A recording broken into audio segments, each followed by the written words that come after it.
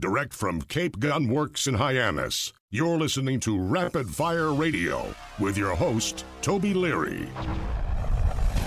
I'm Toby Leary from Cape Gun Works. I'm passionate about all things Second Amendment. While I love to shoot, going hot. There is so much more to guns than just pulling the trigger. A free and armed society is a responsible and self-reliant one. Join us to talk all things guns, freedom, and self-defense. It isn't just about being armed.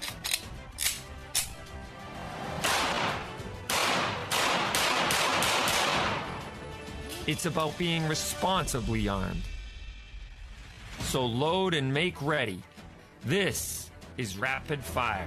Welcome to Rapid Fire, your weekly show all things guns, freedom, Second Amendment, and self-defense, sponsored by Vortex Optics and the USCCA.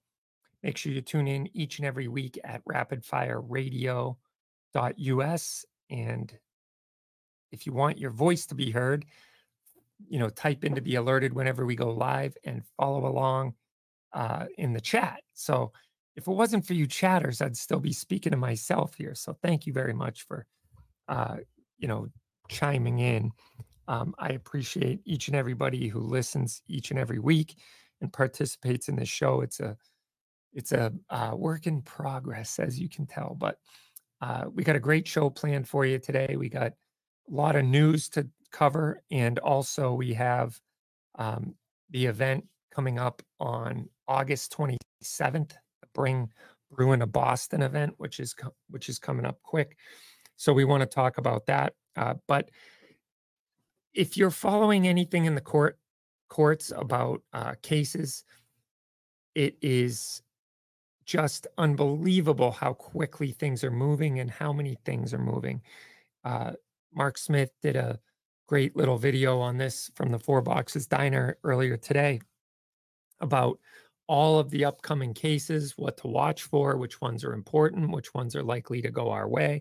And he really did some, inside baseball on that and broke it all down for us. So that was really good.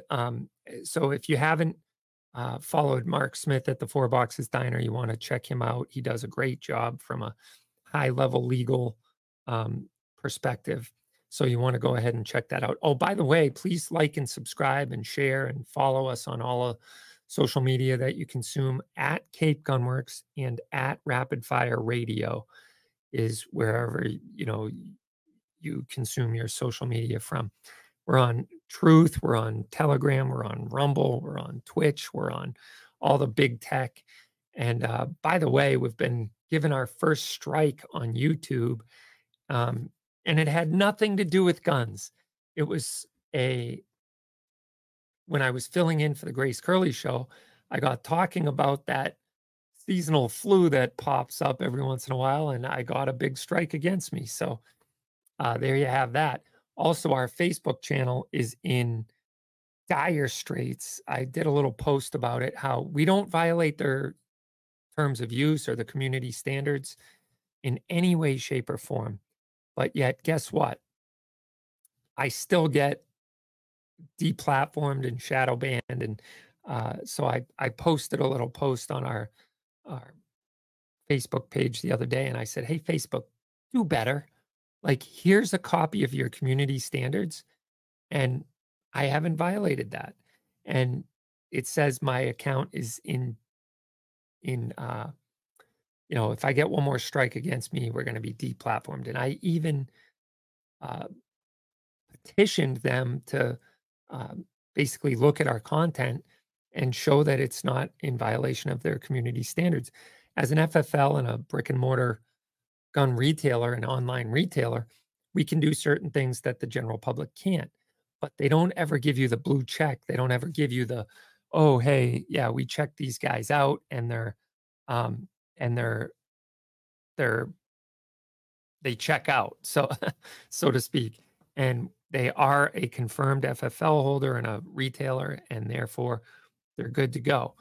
Nope, that doesn't happen. They just still apply the same standards to the personal pages, fully knowing that we are a gun retailer and whatnot. So it's awful frustrating, but that's what we have to deal with. So please like, subscribe, share, and comment on all of our content wherever you consume your social media.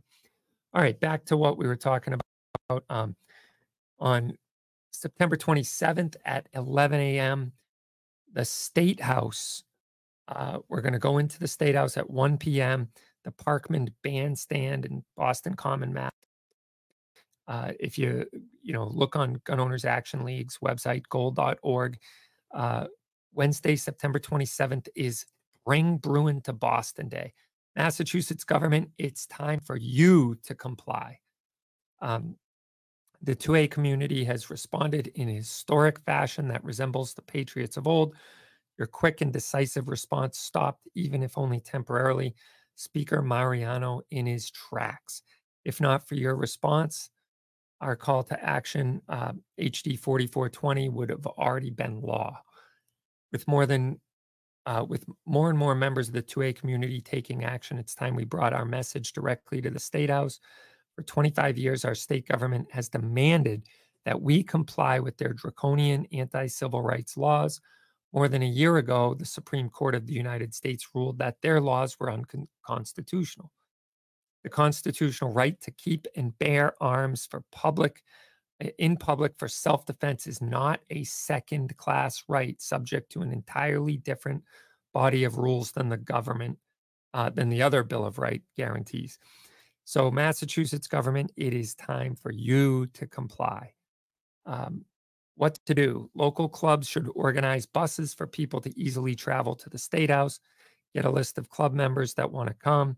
Contact your local senator and representative and make an appointment to meet them at the State House that day. Draft a quick letter you can drop off in person or to your representatives and senator. Letter writing help. Find your local legislators. Have literature and talking points ready to present to your elected officials. Goal will have some signs available at the rally, but feel free to bring your own. If you bring your own, please no other political signs or banners such as those for candidates or other issues. We need to be very clear on what our message is. When entering the State House, you will have to pass through brand new security checkpoints. Too bad our schools don't have that same level of protection. And sign imagery, should you want to make your own. There's all these hyperlinks if you want to click on that. Letter writing help. One thing Goal has been very poignant about is don't cut and paste a form letter. Write your own. And my legislator said, send an email because then it's official. It's public record. It's been recorded. So you want to do that. But don't cut and paste somebody else. If it's one paragraph, all of us can tell one or two things that we oppose. And so that's really important. The only thing I will say, Goal does the yeoman's work for our state. There's 600,000 gun owners in this state, and there's 20,000 Goal members. Why is there not 500,000 Goal members? That's the tragedy, in my opinion. Why is there not 600,000 Goal members? Why are we not, why is this not, the lion's share? I feel obligated to say that I feel like we need to do better as a whole in this state. And one of the things that we haven't done real well is come together as a group. We infight a lot. There's this thing that my buddy coined called the gun owners against gun owners in this state. And I've seen that at the gun club level. You got the shotgun guys against the pistol guys. You got the rifle hunter guys that could care less if you have shotguns or pistols. You got gun clubs that want to do away with their pistol team because we're a sporting club. It's like, enough is enough. If you have something that has powder, primer, bullet, and brass and goes bang, it's time to all come together. I'm not saying you all have to believe and think alike, But I am saying rally around the Second Amendment and make your voice heard with one voice at the State House on September 27th. I'm still living in August. September now. But that's the point, is let's be loud and proud. Let's normalize firearms ownership. If you don't care about self-defense, if you don't care about black guns, if you don't care about having military weapons of war, if you will, like some sort of mil-spec or mil-serp weapons, so what? Be an advocate for the Second Amendment for whatever reason you own a gun. And let's all start to speak with one voice, loud and clear. Maybe you think people should have to go through universal background checks. Maybe you think people shouldn't be able to make their own guns, but you believe in the Second Amendment. Well, maybe it's time we start to come together on some of those issues. I have a question. Why is it the people who are least likely to offend in violent crime are the ones that constantly have to compromise their beliefs? Because frankly, this doesn't happen anywhere else in society. We don't give up our cars to reduce drunk driving. We don't decide to walk to work in order to reduce drunk driving. We hold the drunks accountable for their driving. We don't give up our swimming pools to reduce drownings. But that's exactly what gun owners have had to do the last 30, 40, 50 years. Right now, our rights are more violated today than they ever have been in the history of our country. There was never a time until recent history where you had to go to a gun store, you had to fill out federal paperwork, you had to pass background checks, you had to wait in some cases in order to exercise your right to keep and bear arms. You had to be issued a permit or a license or be sold a piece of paper, permission slip that has your fingerprints, photographs, ID. That never happened until recent history. And gun rights groups are part of the problem in that case. We capitulated, we compromised. And, the reason for this vein of thought today is because I was asked to support a candidate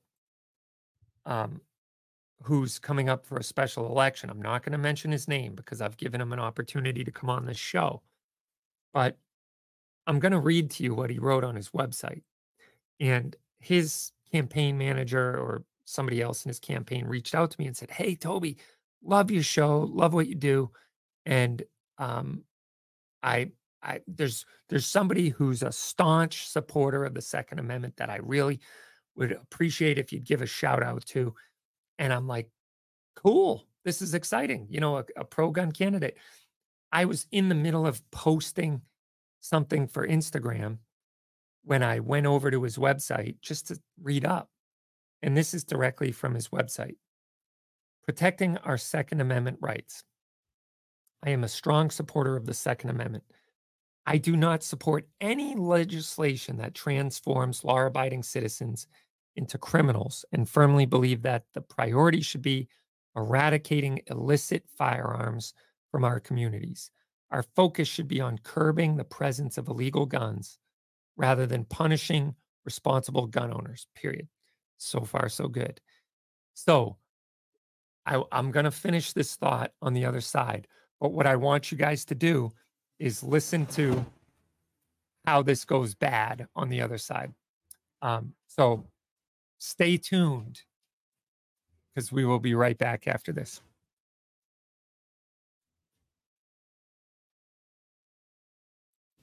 Vortex offers the very best optics specifically made for shooters with rugged construction designed for extreme environments. Vortex Optics build quality ensures accurate, reliable, and repeatable performance every time you squeeze the trigger. Add fully multi-coated lenses and nitrogen purging, and you have a quality optic with an extremely reasonable price tag. That is the Vortex difference. Come into Cape Gunworks to see the full line of Vortex Optics today.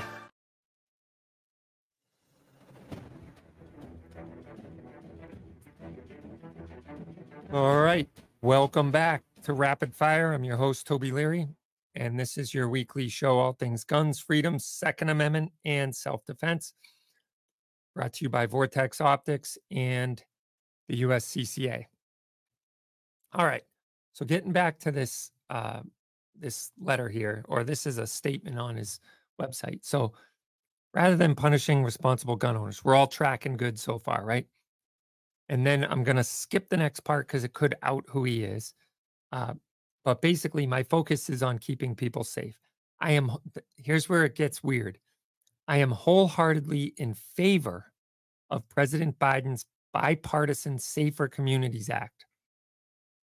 This is bipartisan legislation which represents a significant step forward in enhancing access to mental health resources and offering much needed support in schools dealing with children's mental health, housing, and related challenges. I congratulate everyone who worked on this groundbreaking legislation because I support evidence-based initiatives aimed at preventing instances of gun-related fatalities. This involves bolstering the availability of mental health services, promoting endeavors to reduce suicide rates, allocating funds for interventions that target homicides and gun violence in local communities, and fortifying safeguards against domestic violence. Well, the only problem with the Bipartisan Safer Communities Act was it does nothing to safeguard our communities. It doesn't focus on mental health. It doesn't focus on helping children in need or those. It only aims to preemptively take guns away from those whom, without due process, authorities deem to be at risk. So enough on that for now, because this goes on and I want to read the whole thing. I firmly advocate for empowering the Centers for Disease Control and Prevention with the necessary resources to comprehensively examine gun violence as a matter of public health. That is a red flag right there, no pun intended. Number one, there's no such thing as gun violence. I'm sick of that term. There's violence. And we don't call it knife violence. We don't call it car violence. We don't call it fist and shod foot violence whenever someone gets beat up. We don't call it baseball bat violence. We don't call it drowning violence when somebody gets drowned or, beaten and drowned. But all of a sudden we sit here and we tie an inanimate object to an act of violence so that it sounds scarier. It sounds worse in some case. But all it's doing is bringing the issue up so that people can then debate how much restriction you're going to put on said object. Inanimate object, by the way. This entails comprehensive exploration of the enduring physical, mental, economic, and societal consequences that survivors and their families endure over the long term. Furthermore, I am a staunch proponent of implementing universal background checks and plugging an existing hazardous gaps in regulation that allow individuals such as stalkers, abusive partners, and certain assault or battery victims to acquire, convicts to acquire and retain firearms. I emphasize the need for robust funding for the federal background check system. People, listeners, this right here is what somebody who claims to be a strong supporter of the Second Amendment. I guess they stopped short of using staunch, but they start off this whole thing by saying protecting our Second Amendment rights and then proceed to support the eradication of those rights. This is I personally think this is exactly everything that's wrong with any and all governmental approach to negative outcomes with a firearm. Because at some point on that spectrum, they are going to lay the blame at the feet of the people whom the blame shouldn't be laid at. Let me say it another way. I believe this is a much better way of explaining it. There's no other element in society where we control the masses of people who are largely law abiding and peaceful, reasonable citizens with because of the outcomes of a few. Let me say that again. Because of the actions of a few, we now restrict the actions of everybody else. And I understand this from a parenting perspective. You can't have kids dribbling basketballs in the living room because they're going to break the vase, they're going to break the TV, they're going to break the coffee table. But as a grown-up, mature adult society, we have taken the path that restricting the rights of citizens and resident aliens because of the criminal acts of a few. That doesn't happen in any other sector of society. Now, you might be able to make the argument that because of drunk drivers, they make higher or lower the blood alcohol content, or because of accidents by a few, now we have seatbelt laws in 49 states. So, okay, I'll give you that. I'll grant you that. But those aren't enumerated rights that say shall not be infringed. So we are punishing the peaceful citizens of this country for the criminal acts of a few people. In closing, we must also address the Charlestown loophole and all measures that prohibit individuals with hate crime convictions from possessing firearms. I am concerned about the abundance of illegal firearms on the streets and the apparent lack of vigorous prosecution of gun-related offenses by the Attorney General. That's one thing I can agree on, often leading to downgraded charges. Another thing I can agree on. I've been endorsed by blah, blah, blah, and there's a whole bunch of people that endorse this guy. Hopefully he'll join us on the show because I would love to have this conversation with him. And then, we can parse out exactly why it's a good idea to restrict and to infringe upon people's right to keep and bear arms for the criminal acts of a few. And every time this happens, it only makes me less likely to be able to defend myself. Not to mention, in someday, I will now become a felon because of a law that has been passed that now violates my right to keep and bear arms based on, something that they choose to pass that I already own or existing, or how I go about exercising my rights. And that means we're all felons in waiting, folks. And that doesn't make any sense. It doesn't make us safer. It doesn't make our society and our streets safer. And anyone who's willing to even intellectually argue those points has lost already. We've lost the argument, unfortunately. And that's a sad state of affairs because frankly, it's something that shouldn't happen. We shouldn't lose the argument based on us willing to concede and even enter into this conversation. But I want to have that talk with him anyway. And if we do, we'll tell you who it is. But as of right now, he doesn't get my endorsement. All right. Stay tuned, guys. You're listening to Rapid Fire. And I'm Toby Leary, and we'll be right back. Federal Ammunition is 100. This is where the American ingenuity met a trailblazing spirit. Hard work united with patriotism and technology blended with new ideas. That's Federal Ammunition. Right here in Anoka, Minnesota, born in 1922, made in America, and proud to be the best. Federal Ammunition, a century of innovation, and we're only getting started. Hey everybody, Toby from Cape Gunworks, and it's time for the rapid fire gun of the week. You guys don't ever want to miss an episode of Gun of the Week. So this week's Gun of the Week is the Smith & Wesson Model 29. And you know it's important if it comes in this beautiful mahogany or walnut box. And this one is the 44 mag.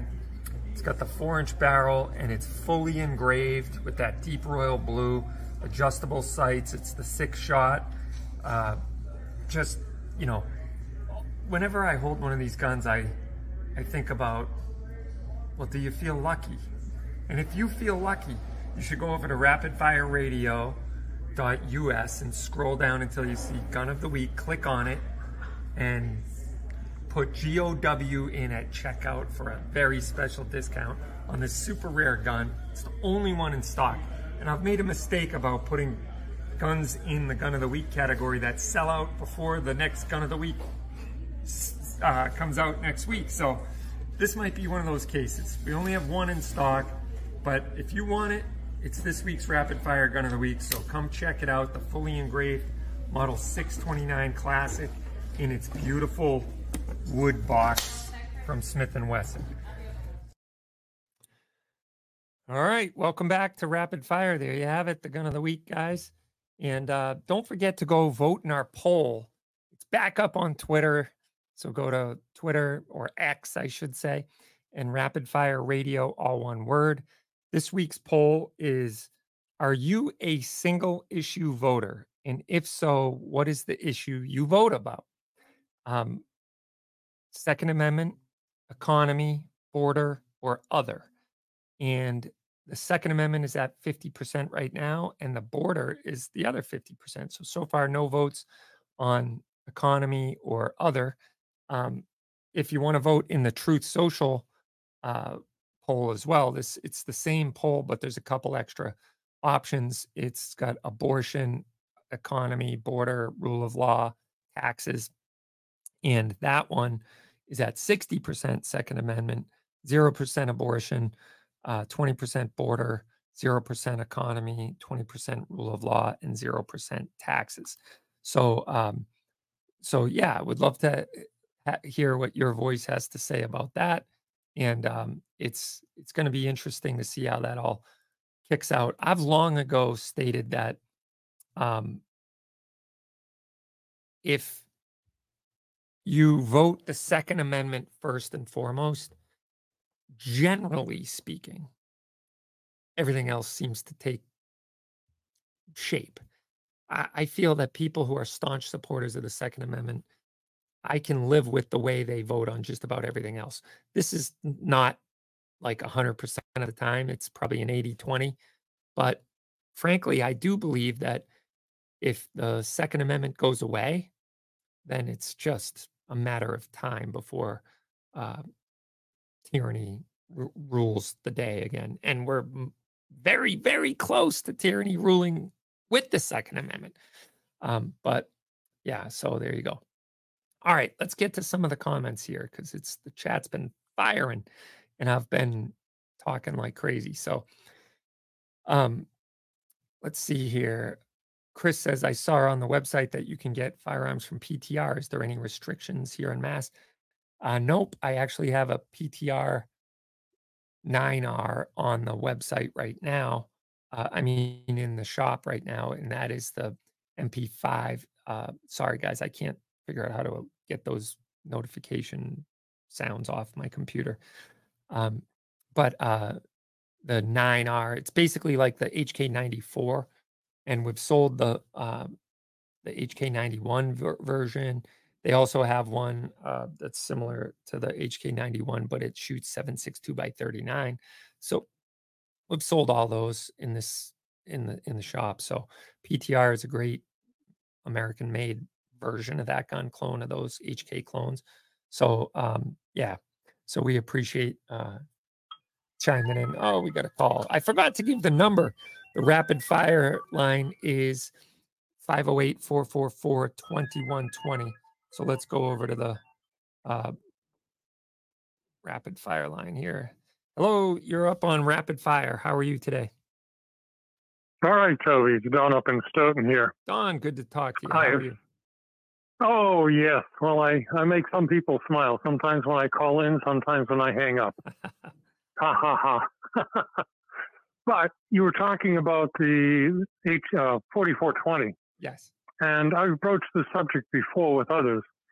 But you cannot keep piling on laws hoping that somehow, some way, they will affect the evil that they're trying to address. So let's say gun violence or whatever insanity. And furthermore, Toby, if a law is enacted and it fails to perform, it should be expunged because the Constitution does not support superfluous and useless laws. I mean, it's just a waste of ink and paper. So this idiocy of the 4420 here in Massachusetts is clear to understand. And that guy Ma Deuce that has sent you in some messages, there's a case out of Oklahoma where they banned the sale of beer to all the young men because of what 2% of the population did when they got drunk. The Supreme Court says you can't do that. Well, if you can't do that with beer, Toby, can you do that with guns? Can you take and force people to get licensed and registered based upon, quote, these armed criminals of gun violence? I don't know. What do you think? I don't think you can, Don, but then again, they've been getting away with it for decades in this state. And it's high time we see it go because it's not constitutional as far as I'm concerned. And, hopefully we'll see that put to an end with this, hopefully they'll do the right thing and do their job as we, go there on the 27th and say, bring Bruin to Boston. Time for you to comply, legislature, and make our laws compliant with the Constitution. And they're in direct violation of the Constitution and the Massachusetts Constitution as well, Don. Yeah, no, you're correct, Toby. And the sad part is, Toby, is that so many Americans do not know what their rights are. And I'm just talking from the situation of the common law, which is a very easy law to understand. The Constitution is written at the common law level. It was never written for Harvard or Yale Law School graduates. It was for the average citizen. And it's basic, it's simple, and if you can understand it, then you know what your rights are. But again, laws cannot be superfluous. They cannot be enacted because previous ones have failed, and so we're just going to keep piling on until we hope to achieve the ends that we want. If the situation changes as to why the law was enacted, the law must change also. I mean, this is just total insanity. Yeah, unfortunately, they've been getting away with murder, in my opinion, for decades, and no one's held their feet to the fire. And hopefully, we'll see that come to fruition soon enough. But yeah, you're always great input there, Don. Thanks so much for the call. And thank you, Toby. Yeah, I appreciate you. Take care. So, the bottom line is Don's 100% right. If you create a law and it has no use, it doesn't bridge the gap that it was created to bridge, then you must do away with it. Think of how many laws are on our books. I was talking to my state rep the other day, Stephen Exaros, who's been a great proponent of the Second Amendment and vehemently opposes HD 4420. But he said in January, when the Congress comes together for a new session, there's 7,000 laws proposed every January. 7,000 laws. Let that sink in for a minute. How do we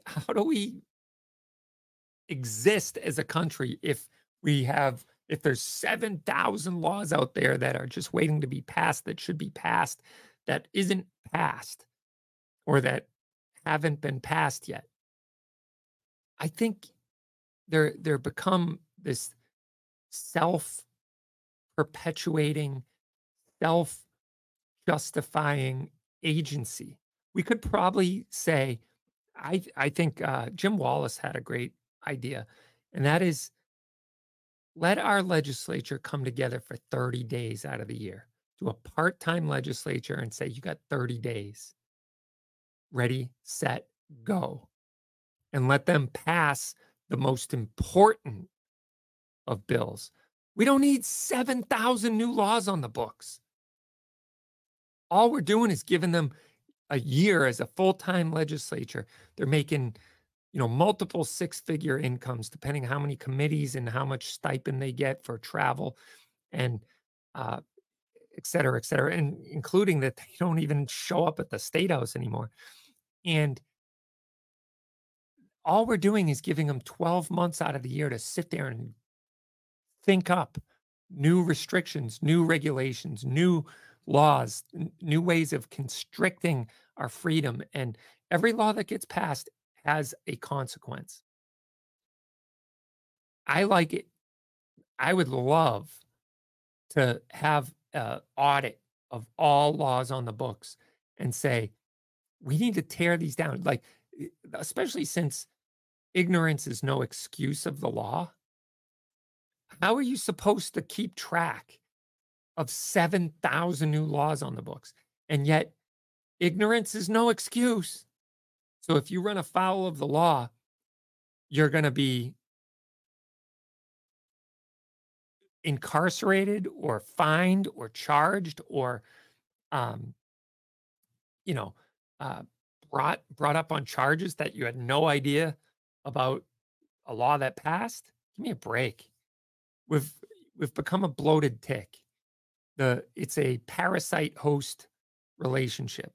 The legislature has become a parasitic organism that sucks from the blood of the people and looks at us like a open purse or an open pocketbook, or um, looks at us as a ATM, just sucking our hard-earned money from us at any given and every given opportunity in order to, pad their spending habits and pad their civic obligations to, give back to whoever put them in power, or their, the the groups that gave to their campaign. It is really upside down. And, the part of small government, which our founders were very adamant about, we've lost our way. We've lost our way. All right, let's get back to the chat. And if you want to be on the phone, it's 508-444-2120. Let's see. Where do I get one of those signs? Aaron wants to know. Well, I'm glad you asked. We got a bunch coming up here to Cape Gunworks. Probably won't have them before Sunday at the Top Shot Invitational. The Gun Owners Action League crew has a team in the event, and I'm hoping and praying that they bring them down. And but we're going to get 200 or 300 signs here at Cape Gunworks so that we can put them out. And I've already been through 300 signs, so that's great. I see them everywhere when I'm traveling around. This is really, really good. As I was bringing my son to college a couple weeks ago, we saw them on the way up to UMass Amherst, right by the school, which was exciting. As I dropped my daughter off to school this morning, I saw them to and from the school. Took a different route both ways, so that was exciting. And there's been standouts on the overpasses, but I got people beating our door down for signs. So stand by, because we are going to be getting them. Goal just got another 1,000 of them, I think. So you can check the Goal website, and we will be getting more soon, I hope. So there you have it. ASD has a good point, and the anti-2A people aren't about to compromise. You're right, they aren't going to compromise, but they make it sound like they do, because they're playing a long game. They're willing to compromise on incremental little little, how do I say it? Little wins, little victories. So they make it seem like they're compromising, but ultimately it's incremental progress for them. They know they're not going to ban guns tomorrow and have, confiscation and mandatory turn-in. That's ultimately the goal, but they're not going to get that through tomorrow. And so they're willing to play the long game. Let's see. Oh, Supreme Court case out of Oklahoma that you do not punish the other 90% out of a population based upon 2%. Yes, thank you for that. I think that's what Don was just talking about. Let's see. The one thing, one of the other thing, big breaking news of the day is this case with Liberty Safe. I don't know if you guys have seen it. It's all over social media, but one of the J6ers who got arrested just the other day out in front of his business, and he was the police came in and seized his firearms out of the Liberty Safe that he had at his house. And what happened was um, the the FBI went in.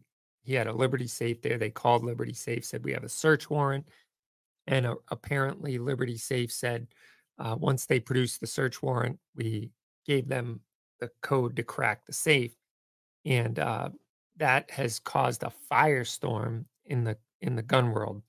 Uh, so there's a lot of people saying, and I think a lot of it's clickbait, but saying like, "Oh, are you going to support Liberty Safe, et cetera, et cetera?" And the problem is they probably could have been uh, what's the word I'm trying to? They could have been compelled by the feds to open the safe. I think we're missing the point if we're going to sit here and argue the nuance of that. What would be better is if there's a notice on every Liberty safe or any safe company for that matter on the front of the safe that says, do not lose your combination to this safe because we can't get back in.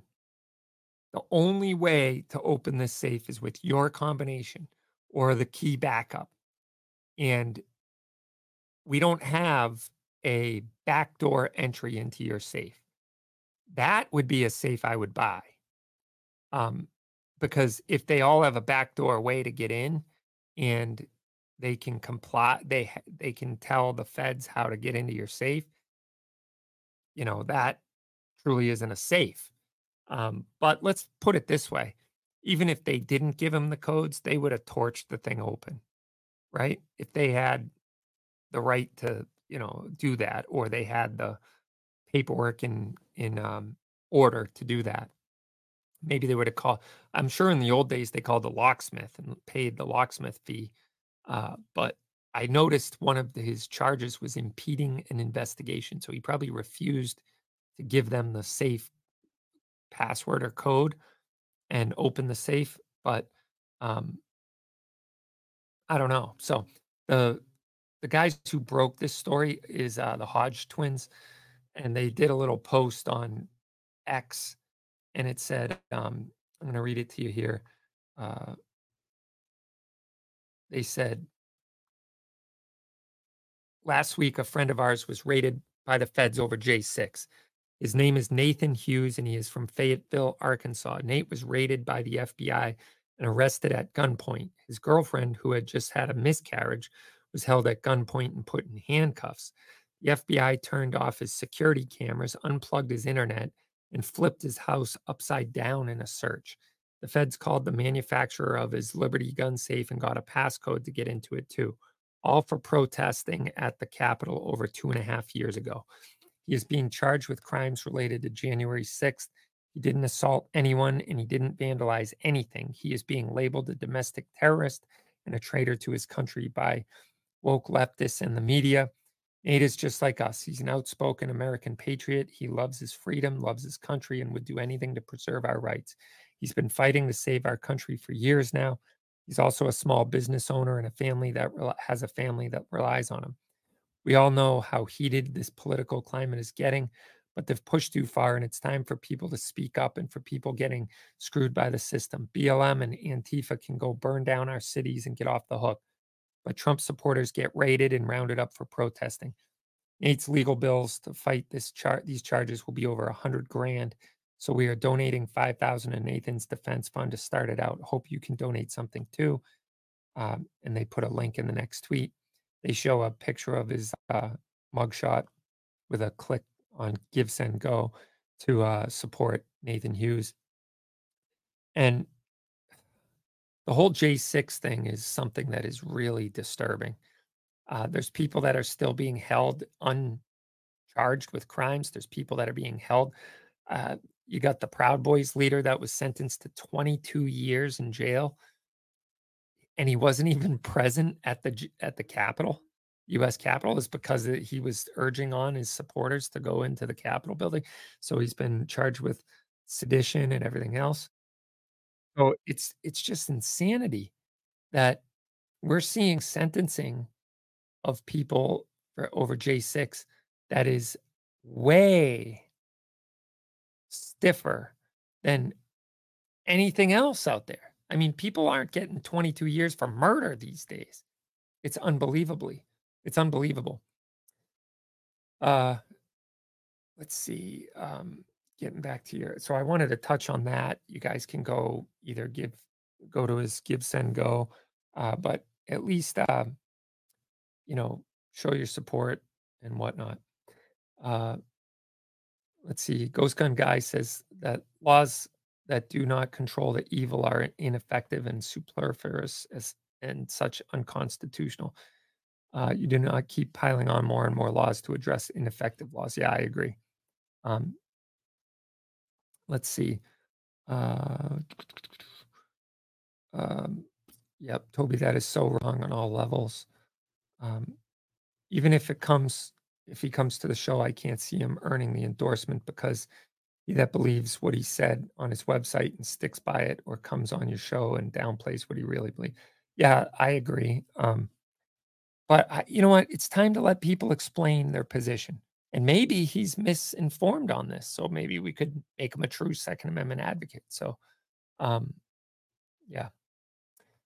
Let's see. Why is Goal not using WordPress? I have no idea. Skilled.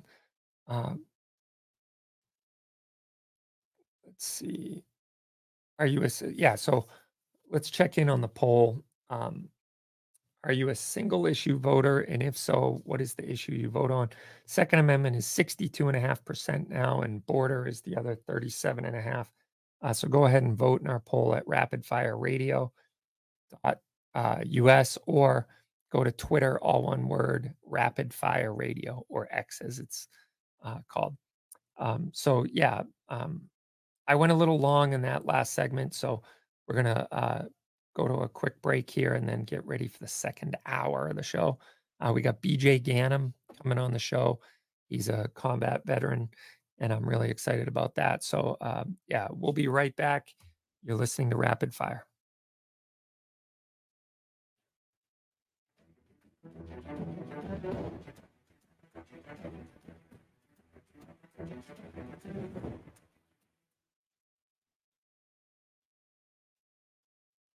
Carrying a firearm for personal protection has never been more popular than it is today. The USCCA can help fortify your home, sharpen your awareness, and develop your defensive plan. Go to uscca.co/rapidfire to sign up. Your family's safety and security is your responsibility. Go to uscca.co/rapidfire to sign up for a USCCA membership and get special training, legal advice, and legal protection you and your family need.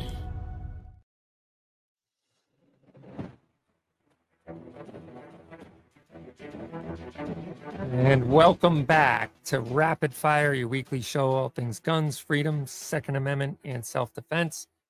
I'm your host, Toby Leary. I'm glad you're here with me today and talking about guns and freedom. So, if you want to be a part of the show, you can give us a call, 508-444-2120, or make sure you jump in the chat and we'll get to your comments as they roll in. Couple quick things here.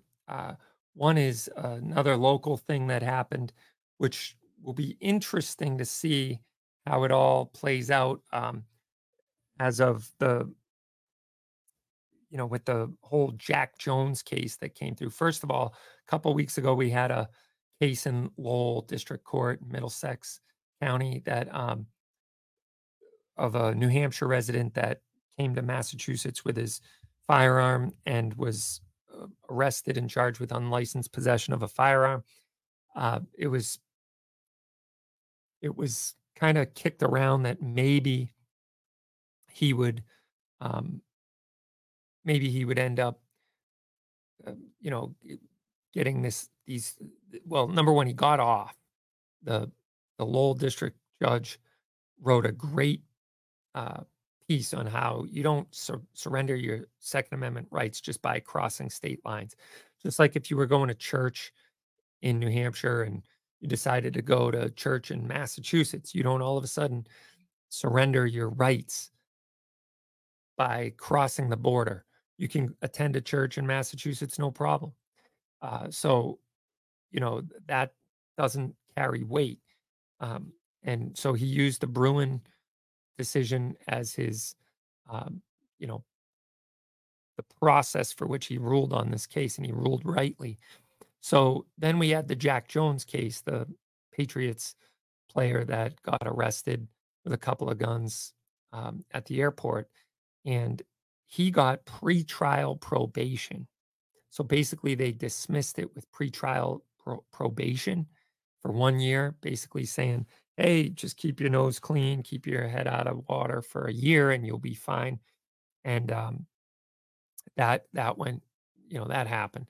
So basically, now we have a new case that just happened a couple days ago. A yacht owner arrested on gun and drug charges after woman rescued from boat in Nantucket Harbor.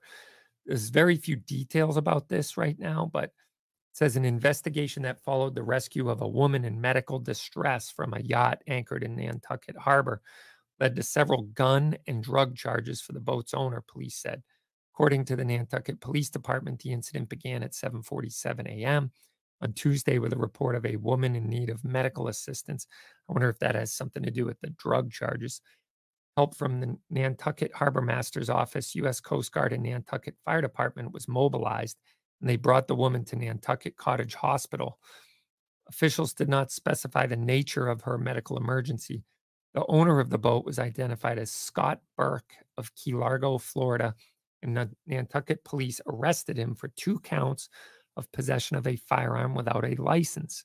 Subsequent investigation involving police and DEA led to additional charges of trafficking, possession to distribute, possession of a firearm without a license, possession of ammunition without a license, and 4 counts of possession of large capacity feeding device.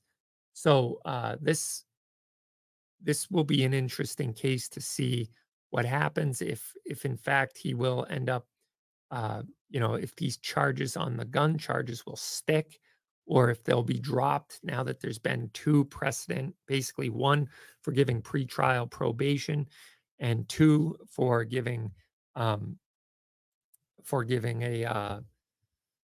dismissal, outright dismissal. So if his attorneys, which it seems likely his attorneys will probably, use the Lowell precedent, and if enough of these are getting dropped and dismissed, it kind of leaves the law to be somewhat neutered, right, and ineffective. If it continues to happen, I wonder if the Maura Healey's attorney general will actually seek to appeal, or the district attorneys. That would be interesting, because if they appeal and it goes to the First Circuit and they end up upholding the decision, then guess what? It basically makes national reciprocity a thing. Obviously, it would have to go all the way to the Supreme Court for it to affect the nation. But if the First Circuit overturns the lower court, who I believe ruled rightly on this, then I think we will, in some way, have a decision that'll be ripe for the Supreme Court to rule on. So that would be great. We live in hope, right? And I hate to say, like, it sounds like this guy was maybe even a drug dealer, and I'm not saying I hope the guy gets off. I'm just saying that if you are a felon simply by going across state lines, then that's a problem. If you aren't a felon by going across state lines, then what's the point of a license? It doesn't make sense. And if you're from a state that doesn't require a license, how can you comply going across state lines to a state that does require a license if you don't surrender those rights? So it creates this quandary that the courts are going to have to rule on. And this is the first domino to fall in this, crossing state lines. Plus, interstate commerce comes into effect. So, yeah. And Anne Marie, you're 100% right. All the while, Hunter gets a slap. He got the same pretrial probation or pretrial. Forget what they actually call it. That's it's like a forbearance type of program where the charges will be put off if he keeps his nose clean and if he doesn't drink any alcohol or get involved in any drugs or whatever. So it's one of those things, I hope that he will actually have to face the music on that. And I hope that he gets off, frankly, because again, a lot of the questions, whenever I give someone the form 4473, the federal firearms form, I as I'm explaining it to him, like, fill this part out, all this stuff about race, ethnicity, gender, all the stuff that I am not legally able to ask on a job application. But the feds can ask it on your exercising of your Second Amendment. Go figure. So yeah, it's crazy stuff. So anyway, that's the first hour in the bag, guys. It was great talking to you as always. We have BJ Ganem in the next hour, so you don't want to miss out. He's the founder of Sierra Delta, a pretty cool charitable organization. I look forward to talking to him, and you're going to look forward to listening to him. But I appreciate you guys listening in every week. And don't forget, be a great advocate of a Second Amendment supporter in your community. Put on the face of responsible gun ownership. And, we'll see you on the other side. I appreciate you guys. So don't go away. We'll be right back. Carrying a firearm for personal protection has never been more popular than it is today. The USCCA can help fortify your home, sharpen your awareness, and develop your defensive plan. Go to uscca.co/rapid fire to sign up. Your family's safety and security is your responsibility. Go to uscca.co/rapid fire to sign up for a USCCA membership and get special training, legal advice, and legal protection you and your family need. And welcome back to Rapid Fire. I'm your host, Toby Leary. Join us each and every week for this show that is all things guns, freedom, Second Amendment, and self-defense, sponsored by Vortex Optics and the USCCA. I'm really happy to have with us for the second hour, BJ Ganem, who, thanks for being on the show today, BJ. Hopefully you can hear me loud and clear. Yeah, thanks for having me. Can you hear me? And hooray, for once I can hear you. We've had some technical difficulties with the audio in the last couple shows, but yeah, so really excited. We've been, talking on text via past couple months about getting you on the show, and the day has finally arrived. So Thank you. Yeah, I'm glad you're here. And why don't you tell our listeners a little bit about who you are and what it is you do and why you chose to do it? And I appreciate your time, and I want to give you plenty of time to tell your story. I know it's one that I'm looking forward to hearing. And so go ahead, tell everyone who you are and what it is you do. I'm BJ Ganem. I'm just an American that loves this country, and I served my country in the United States Marine Corps. I joined in 1996 after University of Georgia Southern politely asked me not to come back to school after I posted a 1.3 grade point average. So I joined the United States Marine Corps to be an infantryman. Served for 4 years on active duty. There was nothing much going on between 96 and 2000.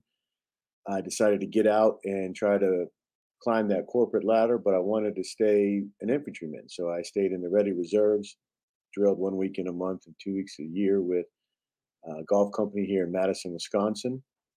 And in 2004, we were activated to the global war on terrorism, and we went to Iraq. In November 25th, Thanksgiving night, I was injured by an IED that killed my gunner Ryan Contafio from Beaver Dam, Wisconsin, and also left me without a left foot and ended my Marine Corps career after 9.5 years. I retired after leaving Walter Reed in October of 2005. Went back to the corporate world until 2011. Just my heart wasn't in it anymore. I did all the stereotypical things that veterans do when they are injured and drank too much, got in trouble with the law, and just didn't have a purpose anymore. I wasn't ready to not be a United States Marine, and I felt like I had more to give. And what really ate at me was that I didn't finish that combat deployment. And though I know reasonably there was a good reason why, and I'm lucky to be alive, and I am grateful for that. It did cause some hard stress, to Yeah. go through that the area of depression. I mean, to say it, I mean, that's just the way to say it. I was depressed. I was angry. I was frustrated, and I needed to find my way through it. And in my lowest point, I, after getting a DUI and I was going through a bankruptcy and a bad divorce, I thought it's probably best that I just check out. That I should have been killed there in Iraq. And if it wasn't for my bulldog Dozer, who died in 2018, just a nothing special dog, no special breeding, no special training. I bought him off Craigslist for like $800. Picked him up in a trailer park in Sun Prairie. So, but he was my slobbery bulldog, and he was always there for me. He always knew, no matter where I was in our house or our apartment, when I was having phantom pains, and he would show up and made it better. But in that moment of desperation, it was that dog that made me realize that if I checked out, no one would be there to take care of that dog. He'd end up in the shelter and most likely be euthanized himself. And that was enough for me to see through my own depression and start living what I call on the good foot. No matter if it's my God given flesh and blood foot or my carbon fiber and steel foot that I have from the United States government now, I was going to be living on the good foot, like James Brown sung about in that song. I got a funky job and I'm paying my bills on the good foot, right? So I was going to keep putting one foot in front of the other, work on myself. I left Kraft Foods and became a veteran service officer and did that for a couple years, but I couldn't stand the bureaucracy of the government and felt that there was a lot of waste happening with these organizations, and left to go work for a nonprofit Semper Fi fund that was there for me from the moment I was injured, and is still there for myself and a bunch of other injured or wounded men and women from this global war on terrorism. And eventually I stepped out on my own because I'd met the Bishop family and gotten real close with Blue Buffalo. And we were seeing the really positive effects of dogs, not only on my life, but on other people's lives. And we wanted to see if we could develop a way to help more veterans and dogs. And Mm. at first, we focused on the service dogs. And what we realized was that only about 1% of the total veterans need a service dog, like an ADA compliant service dog. The rest of us just need a really good dog. And we need those healthy routines, and we need a community of support to where we can essentially have targets and hit them again like we did in the military. What I think the majority of us that struggle when we return from military service, what we struggle with the most is not what we did overseas or any of things like that. It's how we fit into this country where we've given so much sacrifice to allow people to be free, and then we see how we're treated, which I know a lot of people really respect us, and there's a lot of thank you for your service, but sometimes it feels more like pity, more like charity than how I think the veteran brand needs to be looked at as more like an Ivy League school graduate. There's only just over 18 million veterans in this country, and we're shrinking. 12 million of that 18 million is 55 and older, with another 4 million of that 12 million being 75 and older. Mm. And we don't have that big of a military force anymore and haven't for the past 20, 30 years. Right. So I really wanted us to focus on what the veterans can do to help us in our own transition back and how we can work with our civilian counterparts into making this more of a balanced affair. So we came up with Sierra Delta and we created this Life Buddy program, which is everything dog. Whether you need just basic obedience training or you need more advanced training into canine good citizen, the emotional support animal, which is technically a PTSD dog, right? Or if you need that actual medical care and you need that medical trained dog that can go anywhere, get on airplanes, and it can actually do a medical task for you, like open Mm. doors or pull wheelchairs or guide you when you're blind. So we really wanted to help all vets, and it's really helped. We've been able to help over 2,000 vets since our inception in 2017. And I think we've really figured out a good way to bring in accredited dog trainers and also provide the training to the veterans right away before they pick which lane they want to get to. And many of these veterans can bring their own dogs into this program or be in line to get a dog from another organization or all these things. Like veterans are adults too. And most of us are accomplished adults, even if we do have some injuries and maybe some head injuries, but we're still capable individuals. And what I wanted to create was this nonprofit that would allow civilians and donors to pitch in, but also be a part of it and see the training that we're going through and see what it is that we're doing every day with our dogs to achieve better mental health, spiritual health, physical health, whatever it is, we're doing it with a dog. And the reason I chose dogs is because I've seen governments, I've seen organizations, I've seen companies, I've seen people. They all quit on people at some point in time. In my 47 years of being alive on this earth, I have never seen a dog quit on a human being, even if that human being was not a good person, Mm. you know? And we have Yeah. over 200,000 dogs that we kill every year in this country that are healthy, that are trainable, and adoptable. Yeah, you bring up a great point, and, I remember as a kid having those tough days when, maybe I got in trouble or my parents were mad at me for something, and the dog was just as happy to see me, Always. in spite of all the disappointment I'd caused the world. Yeah. The dog was still just as happy about me no matter what. And I remember many a times as a young teenager, just bawling my eyes out with my dog right there and it licking the tears off my cheeks and just, unconditional love.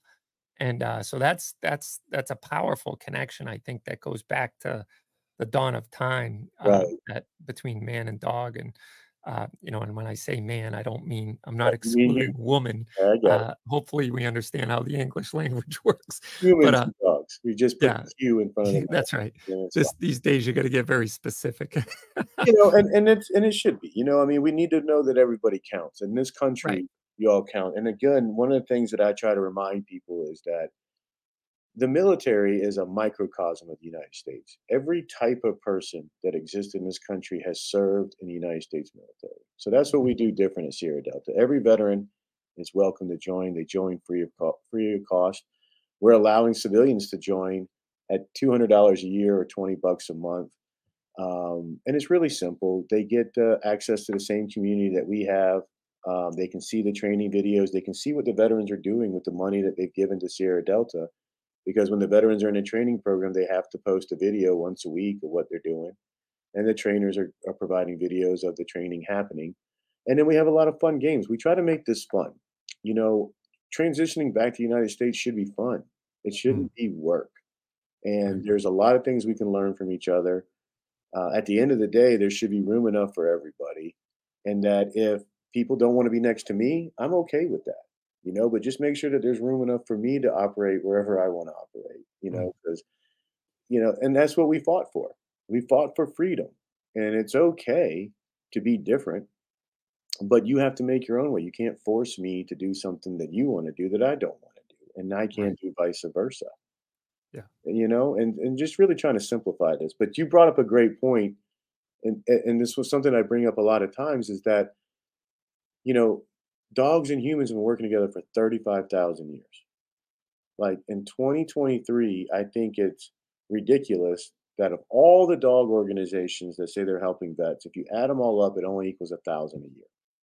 Mm. Like we should be A, doing better than that. 1,000 dogs A a year? thousand veterans a year getting help. Oh, wow. And that's using the traditional service dog model. When you look at these service dog organizations with 5-year waiting lists, and they're saying it's anywhere from 35,000 to 65,000 a dog, Mm, I don't think that that's exactly what the veteran population needs. I think that's what blind people might need. I think that's what people with severe disabilities, but the vast majority of the veterans do not have that severe of disabilities. Look at me, like I'm missing a leg.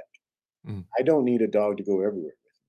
Like, I right. have a hard enough time keeping up with myself. Like, having a dog to go everywhere with you is like having a toddler that goes Mm, up. They are very helpful, but there's a lot of planning that goes into place. yeah. And a lot of times our veterans talk about it makes them being in public more difficult because more people are attracted to the dogs and all that other stuff. So, what we really try to do is match training with need. We let the veterans drive the bus. What type of training do you want with your dog, and what's going to help you feel better and do better in life and stay connected with the community? And this the one thing that I hope that I know all Americans can agree on is that we all love dogs still, right? Whether you're red or blue or you're black or white or you're gay or straight, most people love dogs. And anybody I've ever met that didn't like dogs, I really didn't like them. So that's a good differentiator for me. Oh, I could get myself in big trouble right now because, you know, I lobbied with, my wife for 22 years to get a dog before she broke and What kind of allowed dog me you to guys? get one. What's that? What kind of dog did you guys get? We have a Deutsch Drahthar, which is it's basically a German wire-haired pointer. Nice. And I wanted a hard charging hunting dog, and it was my dream growing up to get a Yeah. German short-haired pointer. But the more I started to research on the breed and where to buy dogs and stuff, I kept coming across this Deutsch Drahthar, or they'd say DD in all the forums, and everyone was like, "Try and get a DD if you can." And I'm like, "What the heck's a DD?" Right. So I started Is he calling breeders, manufactured? and and, they would kinda laugh at me, be like, "Yeah, I'll put you on a waiting list, put you on the call list, put you can give me a deposit, maybe in 2 years you'll get a dog, or 3 years you'll get a dog," and I'm like, it started to become an obsession with me, like, "Why is it so hard to get one of these Right. dogs?" And, they interview you, you have to either hunt or commit to testing them. You're not gonna get one otherwise if you're not a Sure. hunter, or you're gonna go to all the testing. So but I wanted to hunt, and so a breeder in New Jersey finally called me and said somebody had backed out on a litter, not on the litter, but on a dog, because the breed warden rejected him and said he couldn't be bred because of a slight overbite. So he's like, instead of being like this, he's like this, Okay. his teeth, and so therefore he's not breedable. And I didn't care. I don't Yeah. want a dog to breed. I just want a hunting dog.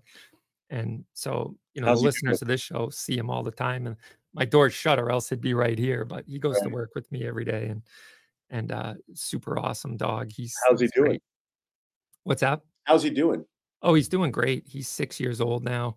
And they're a very difficult breed at first to kind of, break in or train, because they're hard-headed and they're stubborn, which is probably good for me because I'm hard-headed and stubborn too, but he's an amazing dog. He's socialized well with people. Like, some people get these dogs and they are just dedicated hunters, and the dogs kind of stay in a crate, and they Yeah. live to hunt, but they don't become good people dogs. Right. And so we had yes, I kind of flipped the script a little bit more. The dog is first and foremost a pet and a And dog that's for the home. that's And good. secondly, he's a hunting dog. I hunt him and he does live to hunt, but uh, I he's now great at the house and great with Yeah. people as a result. So And that comes um, from socialization. I mean, that's one yeah, of the big things that we try to teach all people that are part of Sierra Delta, but mainly our vets, is all the things that we can do to help our dogs and build that relationship. It's just basically understanding dogs and understanding that their world is like, whereas ours is driven more by vision, theirs is driven more by smell. mm, And they love a routine, and they want a job. Most dogs want a job, and they want to make yeah, you happy. I mean, again, this is a bond between humans and dogs that has been working for a long time. And I did a lot of research on wolves as well, huh, a lot of the reintegration of wolves into Yellowstone, and it's just fascinating the still similarities between wolves and dogs, even though they're night and day different. Don't go try to pet a wolf. Like, I don't no, want anybody listening to think that, oh, BJ said you can go pet a wolf. They're the same. No, but a lot of the attributes and a lot of their social skills are really important. And again, for us, it's reestablishing that fire team with the veteran. The smallest unit in a military unit is a fire team. It can be 2 to 4 people.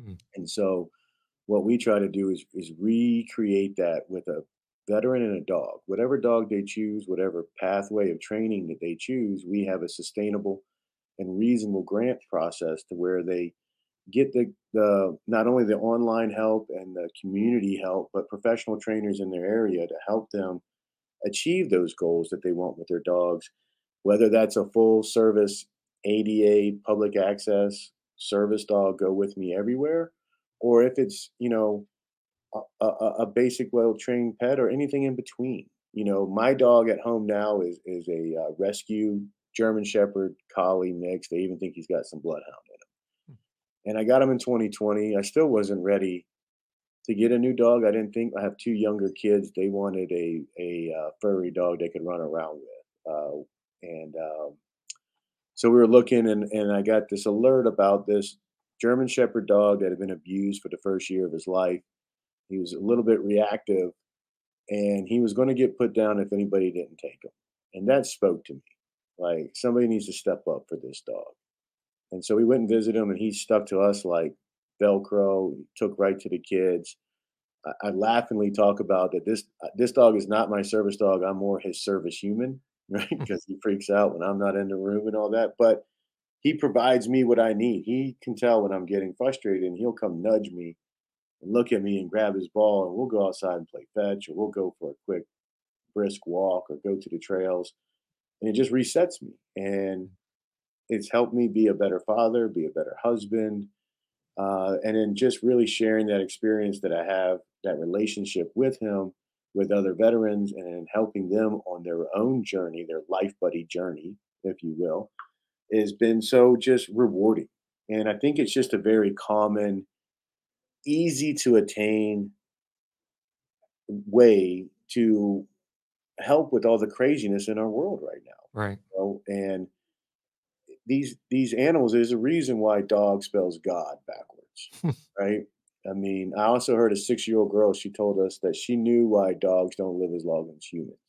And it's pretty profound. She said, the dogs come into this world knowing how to love, and humans take a lot longer to figure it out. And I think that Mm, that's as pure as it can get. And that's what right, we really focus on, is that it doesn't have to be like all these ADI, ADA groups, they provide really great dogs, right? I'm right. not knocking them, but what I'm saying is what they're providing is Lamborghinis, when the majority of the veterans just need an F-150. You know what Right. I mean? And then they can do a lot of the training with the training help, because that's what we miss. Mm, The U.S. government has already spent billions of dollars to make us good trainers of other people and other cultures that we don't speak the same language with, and we don't share the same customs with. So for a dog, if someone can just take the time to show us what to do with our dog, and then we make a game of it, we make it more like what we had in the military, it's working. And this way, with a grant of $2,500, we can help someone get to canine good citizen or higher. into those hunting type stuff. And then for $5,000 to $10,000, we can get those fully trained medical assistant service dogs, and we're doing it. And it's driving the cost down, but really driving up the engagement and how many more veterans and dogs can get connected, because we really encourage a lot of veterans to go and adopt dogs. We're trying to set up programs to teach people how to assess the dogs in these kennels. Like, you can do a service project and just go play with the dogs in your local shelters. If you understand what you're looking for in assessment wise, which is really easy to teach, you can then go to our pup finder and say, hey, I saw this dog. It has these attributes. If anybody's looking for a dog that could be good at emotional service, PTSD work or service work, or just a good high quality dog, we can work together to help find all those ones in the shelters and help find people that are willing to help. And it's working. Yeah. So that's what we're doing. And with your dog now that you have, I mean, even your wife, I mean, I know that's a common issue with some veterans is their spouses aren't dog people. But has your wife taken to the dog? Like I said, I could get in big trouble with this, but no. And it's my wife has never been a fan of dogs. She got bit when she was like a young Sure. teenager. And so as a result, never warmed back up to them, so to speak. And that's a And scary thing to get over. I mean, that's not yeah, an yeah, easy fear to overcome. right. So that's justified. Yeah. So it's normal that, someone would feel that way. However, then later in life, she, you know, developed a phobia, and we joke about this, so she wouldn't mind me saying it, but uh, to hair, even her own hair. Like as soon as it comes out of her head, it's like, or my head, and it's in the shower. It's disgusting. It's Right, gross. right, So right, naturally, dogs are hairy beasts, right? right, So right. there's hair on the floor, hair in the so she's got this neurotic reaction to hair, and so as a result of that, I don't think she'll ever warm up to the dog, but she's Yeah, happy for me, happy for the kids, and willing to tolerate the dog. And I'm hoping someday he'll win her over, but I'm not, yeah. holding out on it. But Well, that just shows how much she loves you. Huh? yeah, That's yeah. amazing. So, Yeah, no doubt about it. She right. and really it was the kids that because I used to tell her about how that connection I had.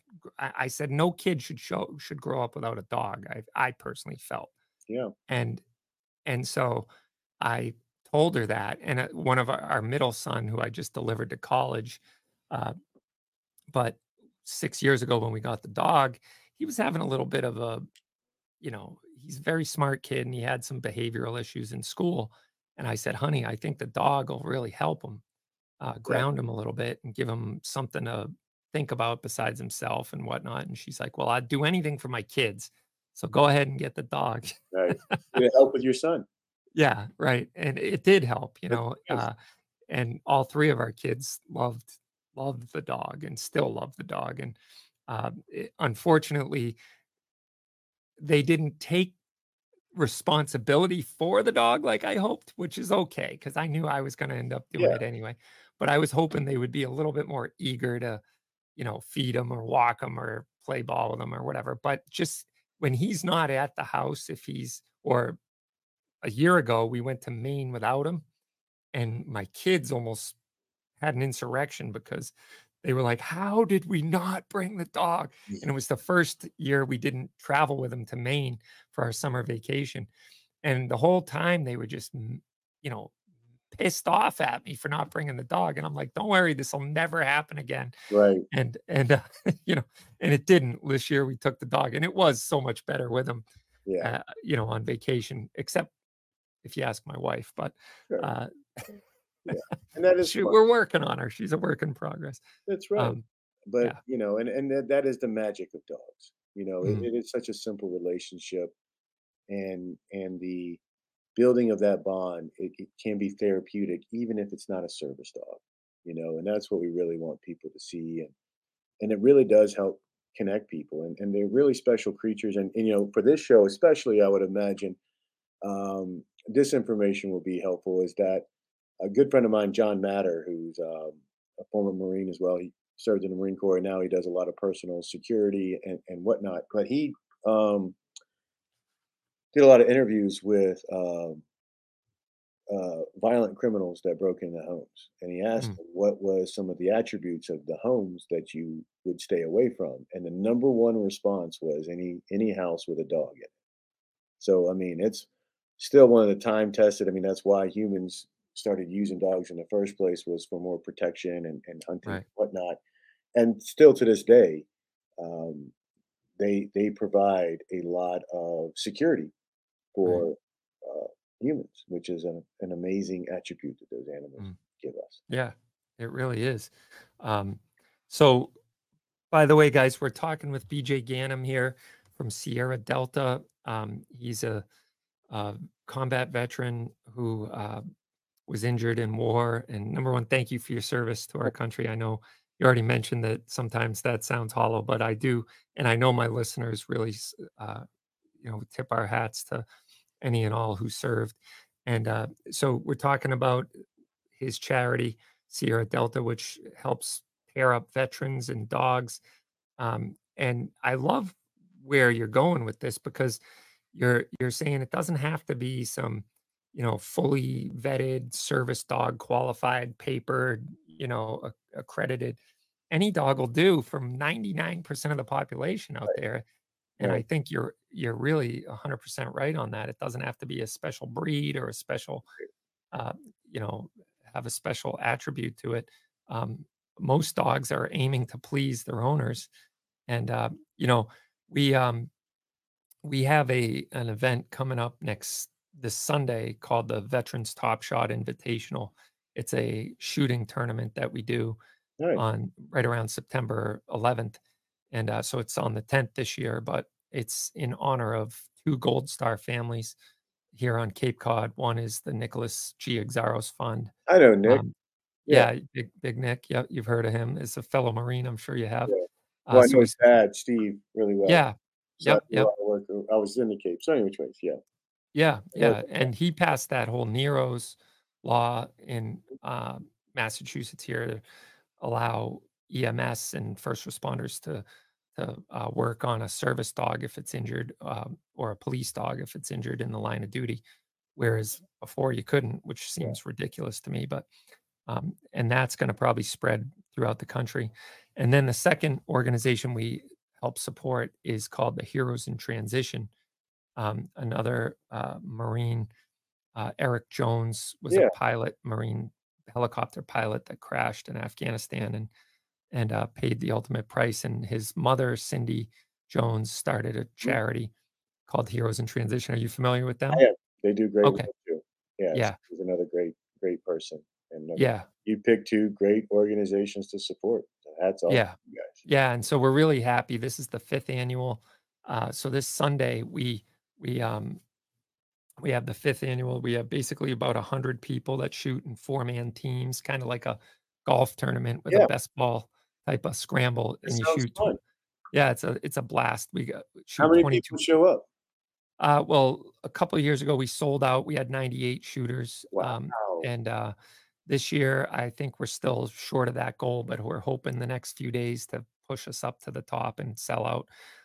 But we have in four-man teams, so it works out great. I think it's actually 96 if you divide by 4. It's 96 shooters, but Okay. and you shoot 22 pistol, 22 rifle, 9 millimeter pistol, and 9 millimeter rifle. And basically, the four-man team, it's kind of like a best ball golf scramble where, if you're good with the 22, that goes into the team score. So Right. if you're not a good shot, you're not going to like bring your score down. Let's say it's the best score of Sure. uh, each iteration, each gun that you use. And we do a golf tournament in the spring. So we're really excited about that. But Heroes in Transition does a great job with pairing up service dogs with Yeah. veterans. We've got customers here at the shop that have got a dog from Heroes in Transition.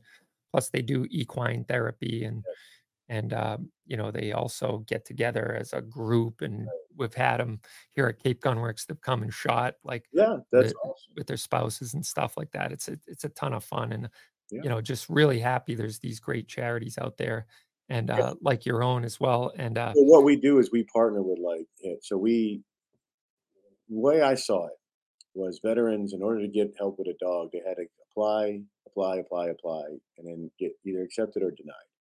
So, Mm. like when I was on the Drew Barrymore show a couple years ago, I brought one of our veterans, Stephanie Marvin Miller, and she was turned down by 13 service dog academies because they didn't deal with military sexual trauma. Mm. They referred to her. She referred to us. We got her in with Southeastern Guide Dogs. They got her a dog named Leland. She finished school. She's married. She works for us now, and she's writing a book. And it's great. I mean, that's one of the things that I try to explain to all the dog trainers and all the dog organizations. There isn't one organization that can do it all. So that's where Right. what we did different was we pay for the training. So we partner with every organization, every dog trainer, professional dog trainer that has an LLC, it has their accreditations, that has insurance. We work with other nonprofits that do it. We pay training grants to them. They have to fundraise their own stuff, but essentially we are training the veterans, and then we do the wraparound care. What I saw was also lacking with most of the groups that are giving dogs is they're so busy trying to train dogs for veterans, they can't really do a good job with the wraparound care. We take Mm. care of that. So we have ID.me integrated right into our website, so veterans get verified within 30 seconds. Nobody needs to Nice. send us their DD-214s. I hated that too with being an injured Marine. Every time somebody wanted to help me, I had to send my vital document over unsecured email, knowing that it's going to end up in somebody's filing cabinet with no real security. And that's my whole identity's on there.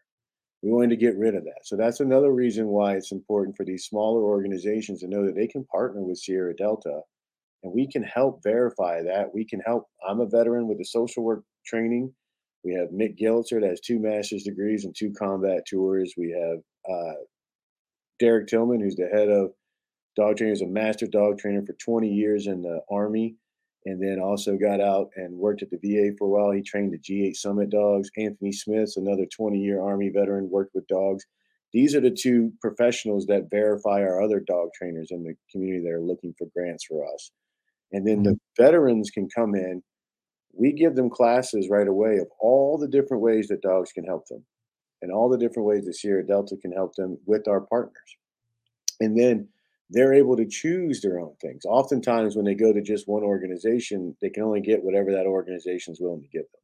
This Right. gives them more choice in the process. This allows them to understand all the different ways that either the existing dog that they have, or if they're looking for a new dog to provide certain services, they can do this. And again, this Sierra Delta was built by veterans for veterans. And what we're saying to all of our partners is we love you, but we need to make this work better from the veterans point of view. Having 300 different organizations spread out all over the place, and having us go go apply and get denied because of different things, right? Some people don't work with military sexual trauma. Some don't let you bring your own dog. Like, these are all too many things that veterans have to try to figure out as they're Right. looking for help, and oftentimes in a bad mental place. So what Sierra Delta does is allow them to come in, talk to other veterans. We've helped over 2,000 veterans since 2017, and we're getting close Wow. to like 2,500, 3,000. And the way we have this built is I want to get to where we're helping 50,000 veterans a year. We're not Right. there yet. We need more money, but we have a partnership with Blue Buffalo. We've been in Walmart 3 times. We're growing it because what we're doing is allowing the 90% of veterans that can do a lot of this work on their own with the right training and with the right counseling, get out there and understand what's available to them, right? Working dog trainers can work with us when they normally wouldn't work with service dog people because it gets too convoluted. There's a lot of different things we can do together and reduce a lot of the waste if we work together and if we all focus on the veteran's point of view. Yeah. That's what should be the Well, most important. let me hold you right there for a sec, BJ. We're here with BJ Ganem from Sierra Delta. He's doing amazing work. We're having a very fascinating conversation. We're going to talk about this on the other side. We got to go to a quick Sure. break, and we will be right back after this. You're listening to Rapid Fire. I'm Toby Leary. We'll be right back.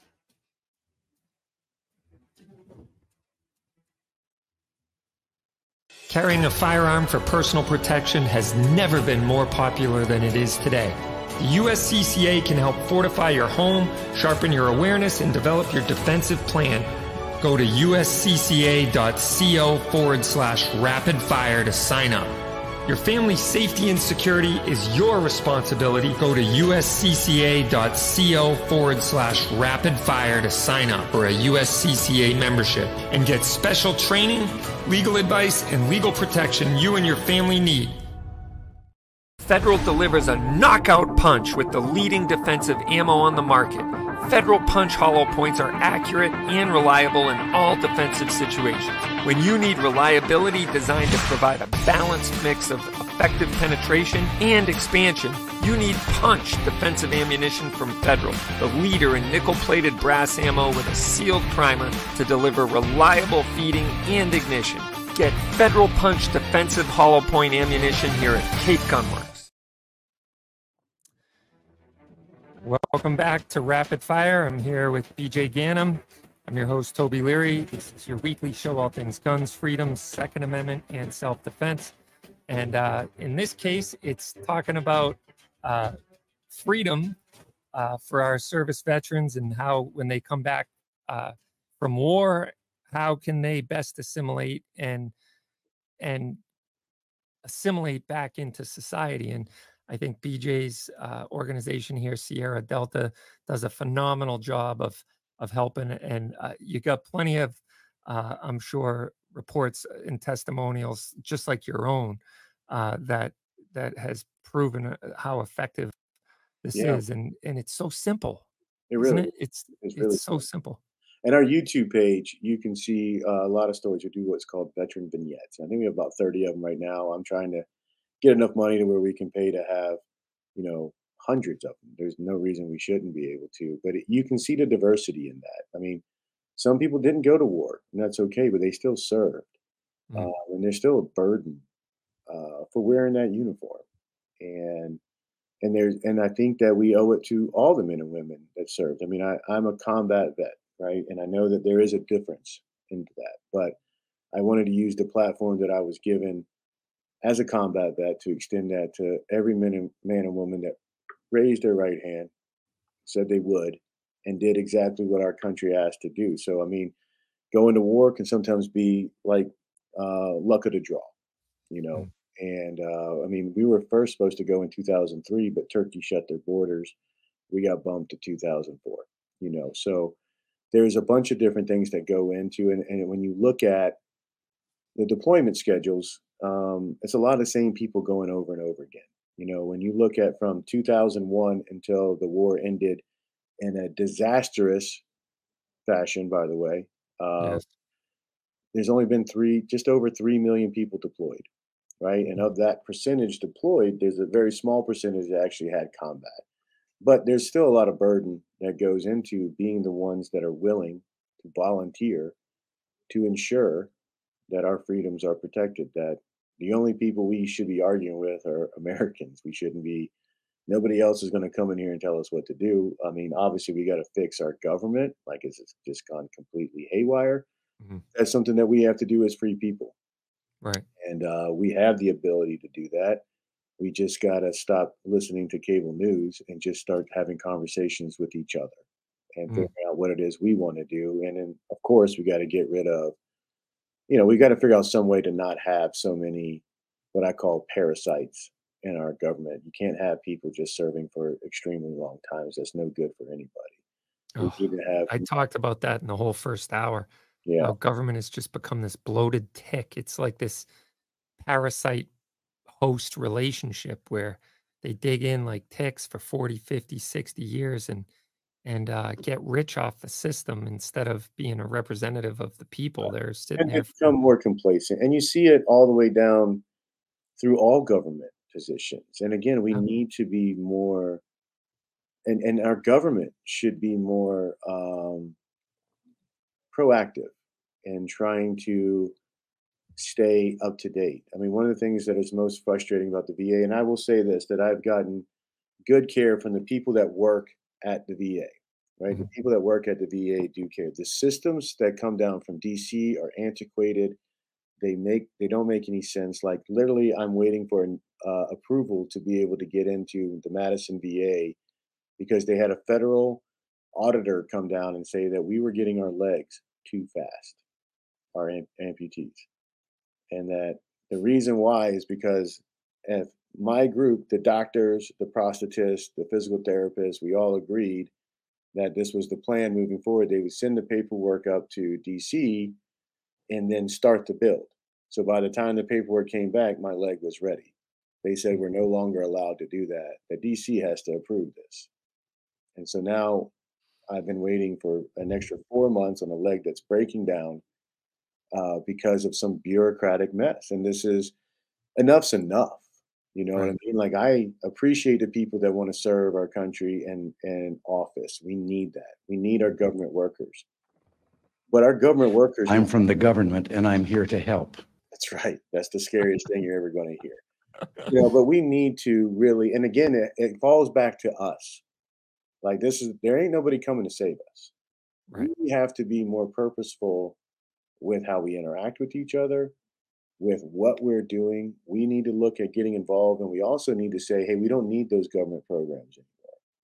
You know, we've got to figure out a way because what it looks like to me, I'm a novice. I'm just a chubby one-legged vet trying to make a difference in the world. That's all I am, right? So Yeah. I'm not really special.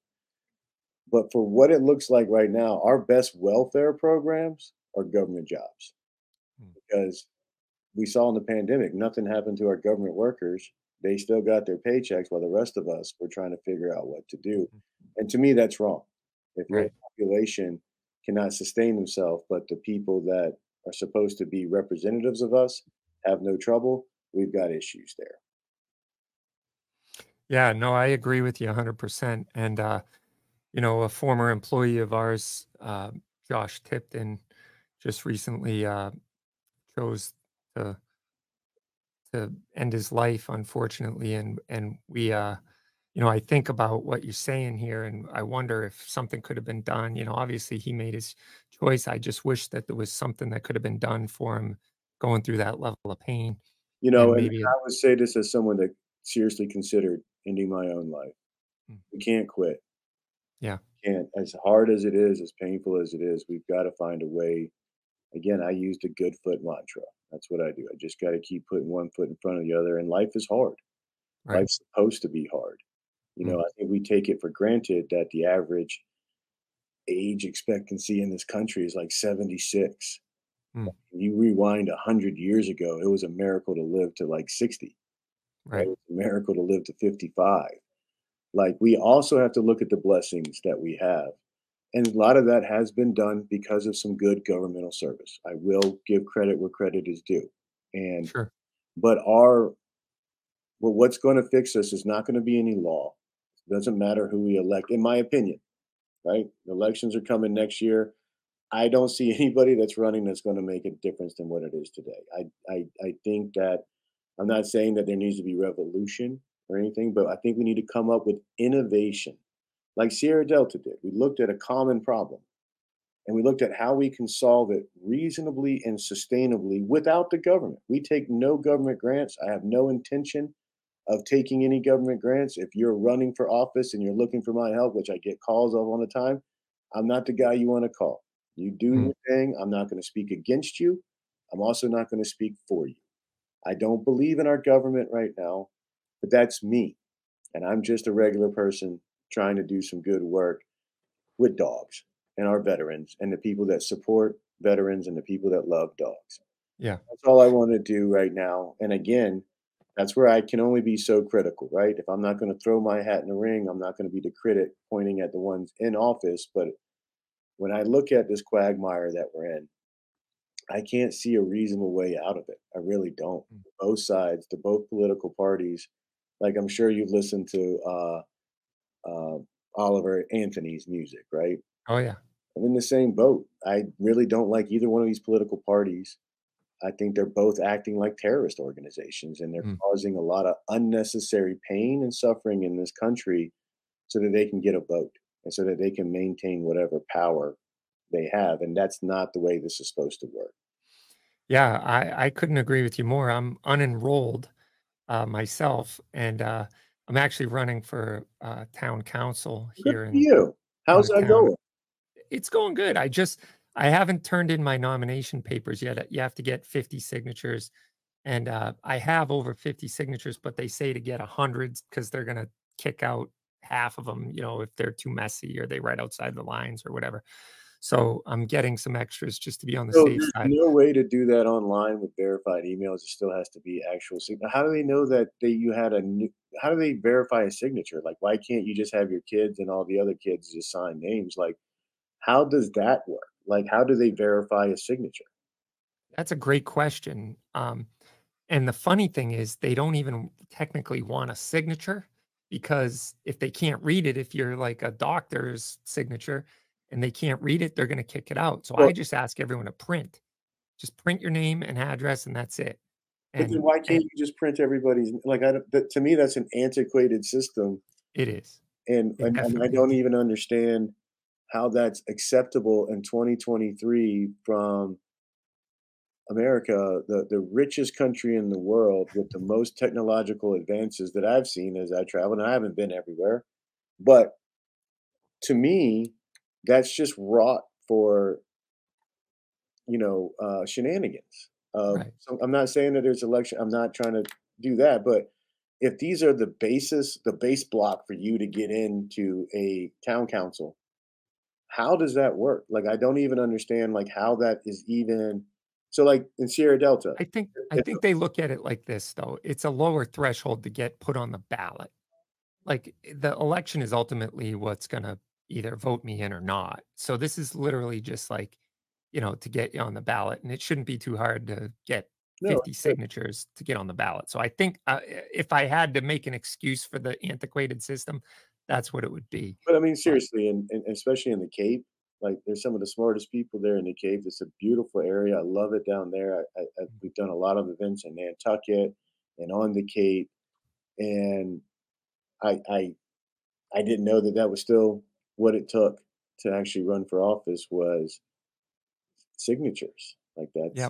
that's that's And depending on which office you're running for, it might be more signatures. Like if you're running for, I think, a town-wide sure. seat, it's 100 signatures So what instead if of you're 50. running for like state office? Is it still you I got to think get it a bunch of I signatures? think it's 500. I Wow. think it's 500, yep, to get on the nomination, to get nominated.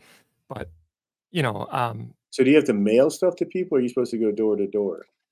I a little of both. I mailed a bunch of, well, I didn't mail anything yet. I emailed about 500 people that I had email addresses for that live in the zip code of where I'm running. And they actually printed, the ones that support me printed and signed and mailed back to my house the nomination paper, which I was grateful for. Absolutely. Good on I them. got a whole bunch that way. But And I just can't imagine that in 2023, this is the yeah. process. But you know what's ironic about that is I've been voting for 30 years now in elections, and every single one I've voted in has been with electronic voting machines. Yeah.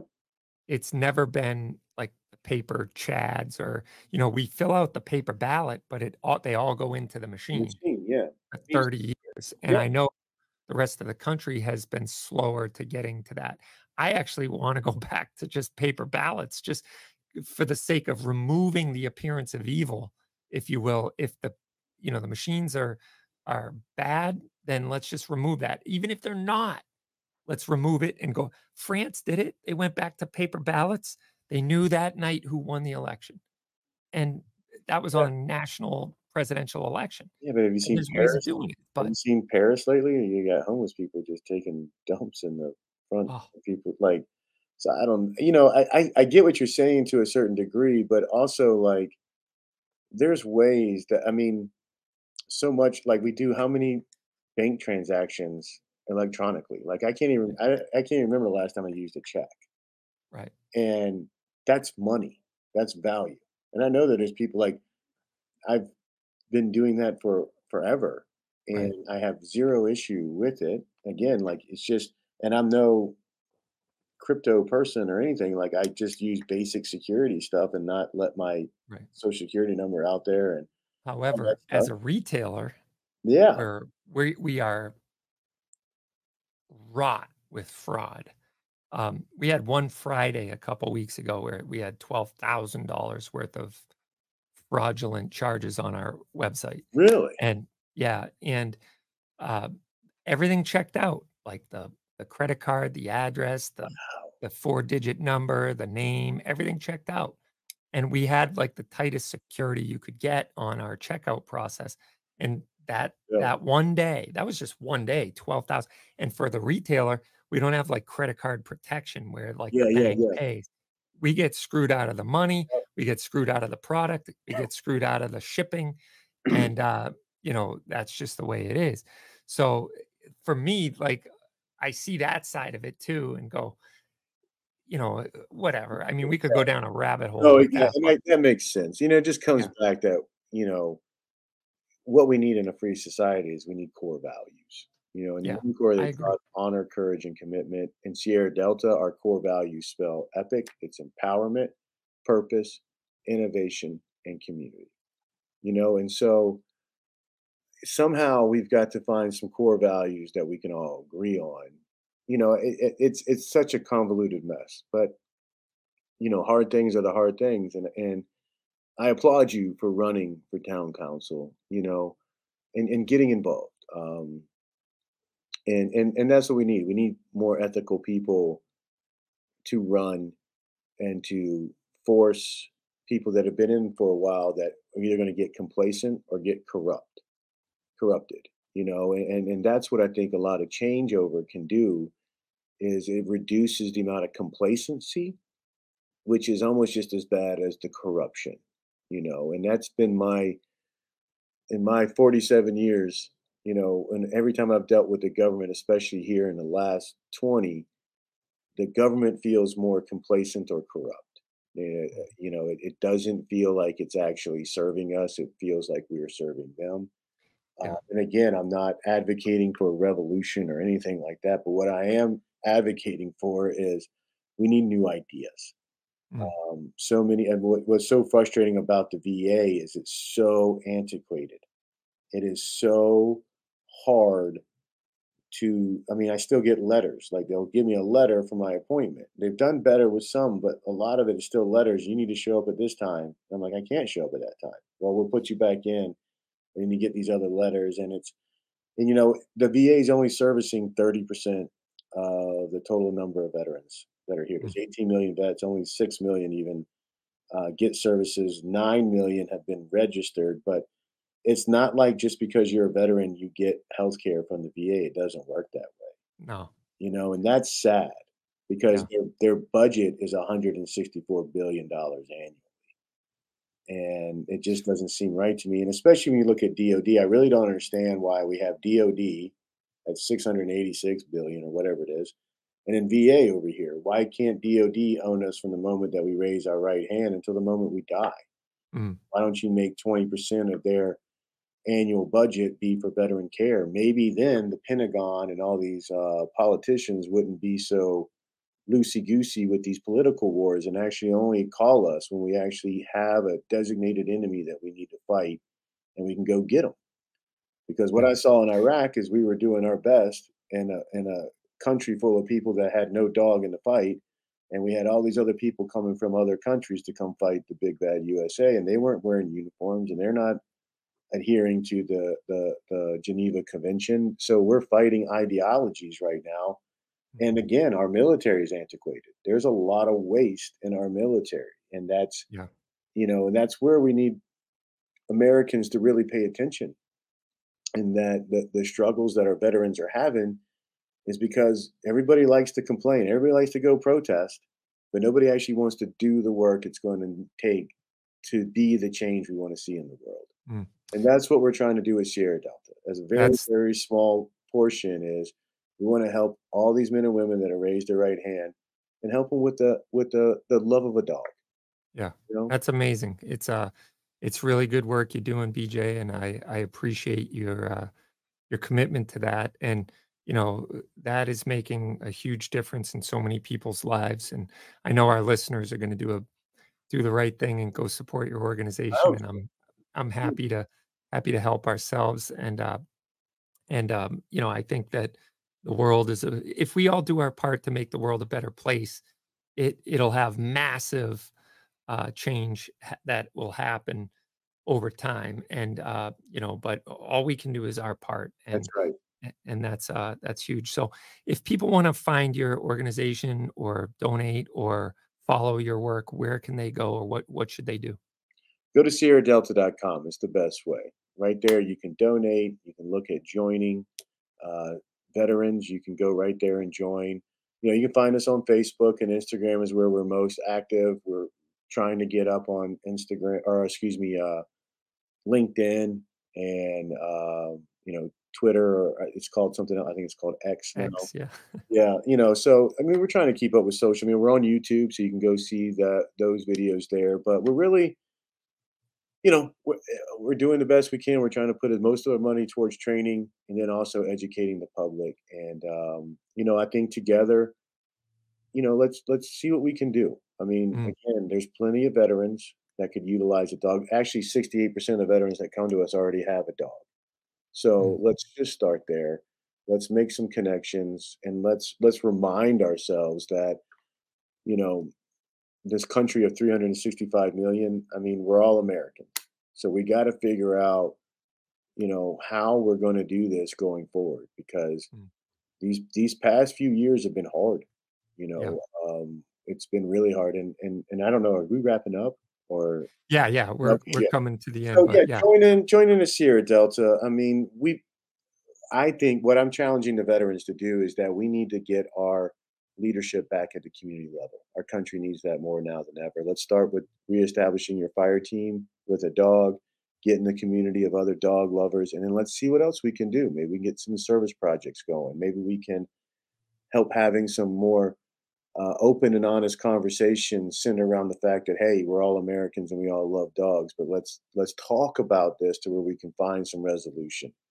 Hey, Uh, you know what? Something just occurred to me too is, and yeah, we are in closing, but I think it's worth saying. Uh, what do you do when you see someone with a dog, right? It's an icebreaker, it is. and you have no idea what that person is, where they stand about anything, but it's a conversation starter. And just this morning, I was grabbing a coffee, and the guy chained his dog to the post because he had to run back inside. So what do? I saddle up next to the dog, and I sit there and I'm petting his dog and talking to the dog, and the dog's laying his head on my foot, and it was just. It's amazing. And then when he came back, it was an easy conversation to have, Yeah. and that's cool because it's bridging this gap where we're all sitting at our cell phones looking like this and drinking our coffee in solitude. Hey, guess what? The dog does is everyone comes over when I'm out with my dog and wants to pet him, wants to see him, wants to say hi. The And only that's thing another whole that's added a whole benefit to the other mix. benefit, right? And the Yeah. one thing I will say is when you see a person with their dog, don't pet their dog right away. Mm. Talk to the person first. I try to Yeah. say it's like their kids, right? Yeah. You No, don't it's a want to good just point. grub up and grab their kids. So if it's a service dog or not, just talk to the handler first. Talk to the person that's on the other side of the leash, and because that will help the dog as well, Yeah. especially if it's a working service dog.